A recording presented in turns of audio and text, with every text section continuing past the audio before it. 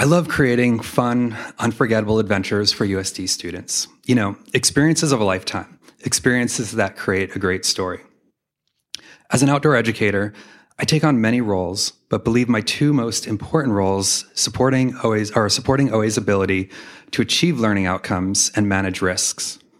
I believe improving our efficiency was key to increasing our capacity. I wanted to control as much as I could when planning, knowing that student guides would inevitably have to address variables that were out of their control while traveling in remote locations. Empowering amazing student leaders is the secret to a great OA trip, yet I felt a responsibility for student learning and safety while utilizing this decentralized approach. Here's a story about an experience that helped shift my understanding. Last spring, we scheduled a camping trip to Anza-Borrego Desert State Park, led by Maddie, who at the time was a fourth-year student double majoring in anthropology and history, while also serving as an intern with the Verona Cultural Center. This trip would take place during a new moon, and Maddie was excited to share stories of the night sky. She consulted with Sami and her internship supervisor to ensure her plan was informed and respectful as she researched Komae constellations.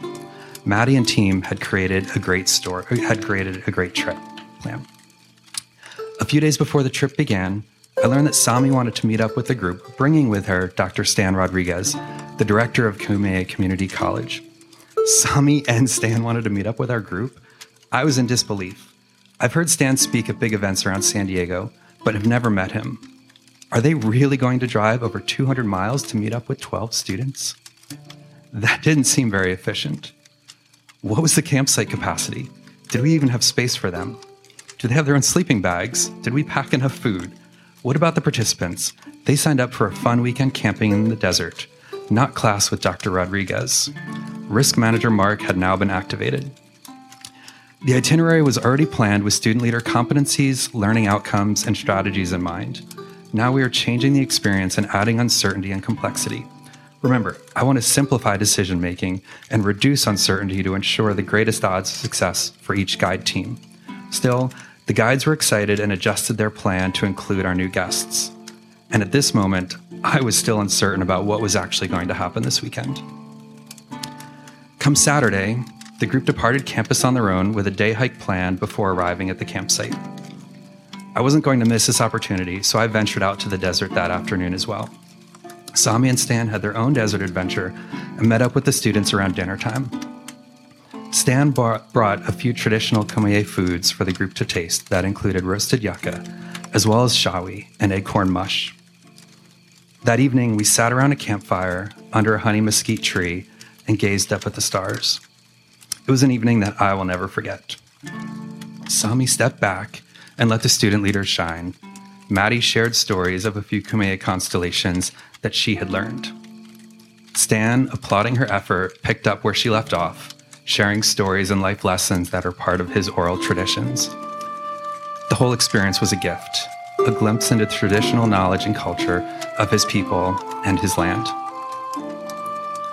Early the next morning, while most people on camp were still asleep, Sami and I went for a walk.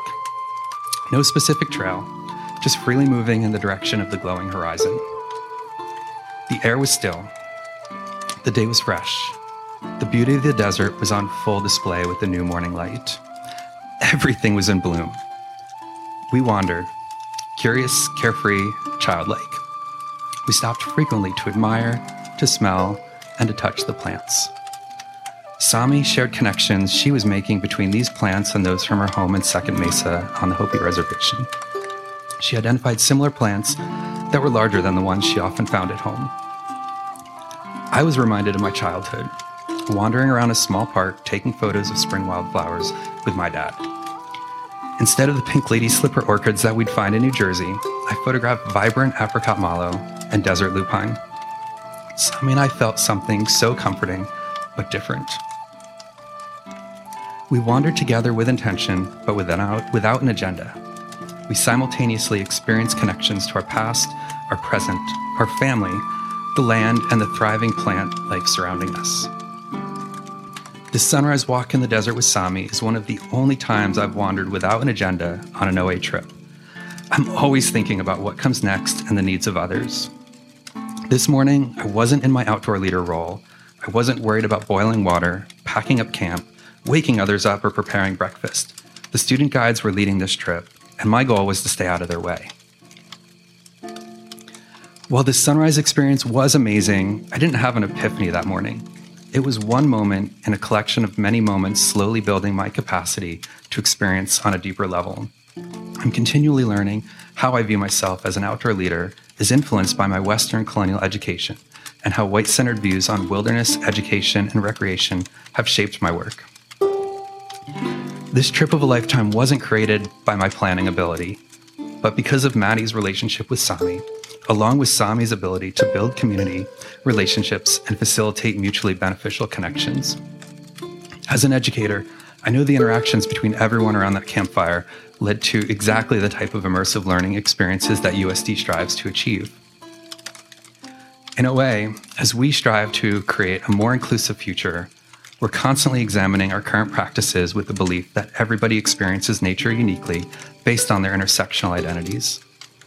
As we create shared group experiences, how are we holding space for people to have different experiences and deferring judgment on how people choose to engage with nature?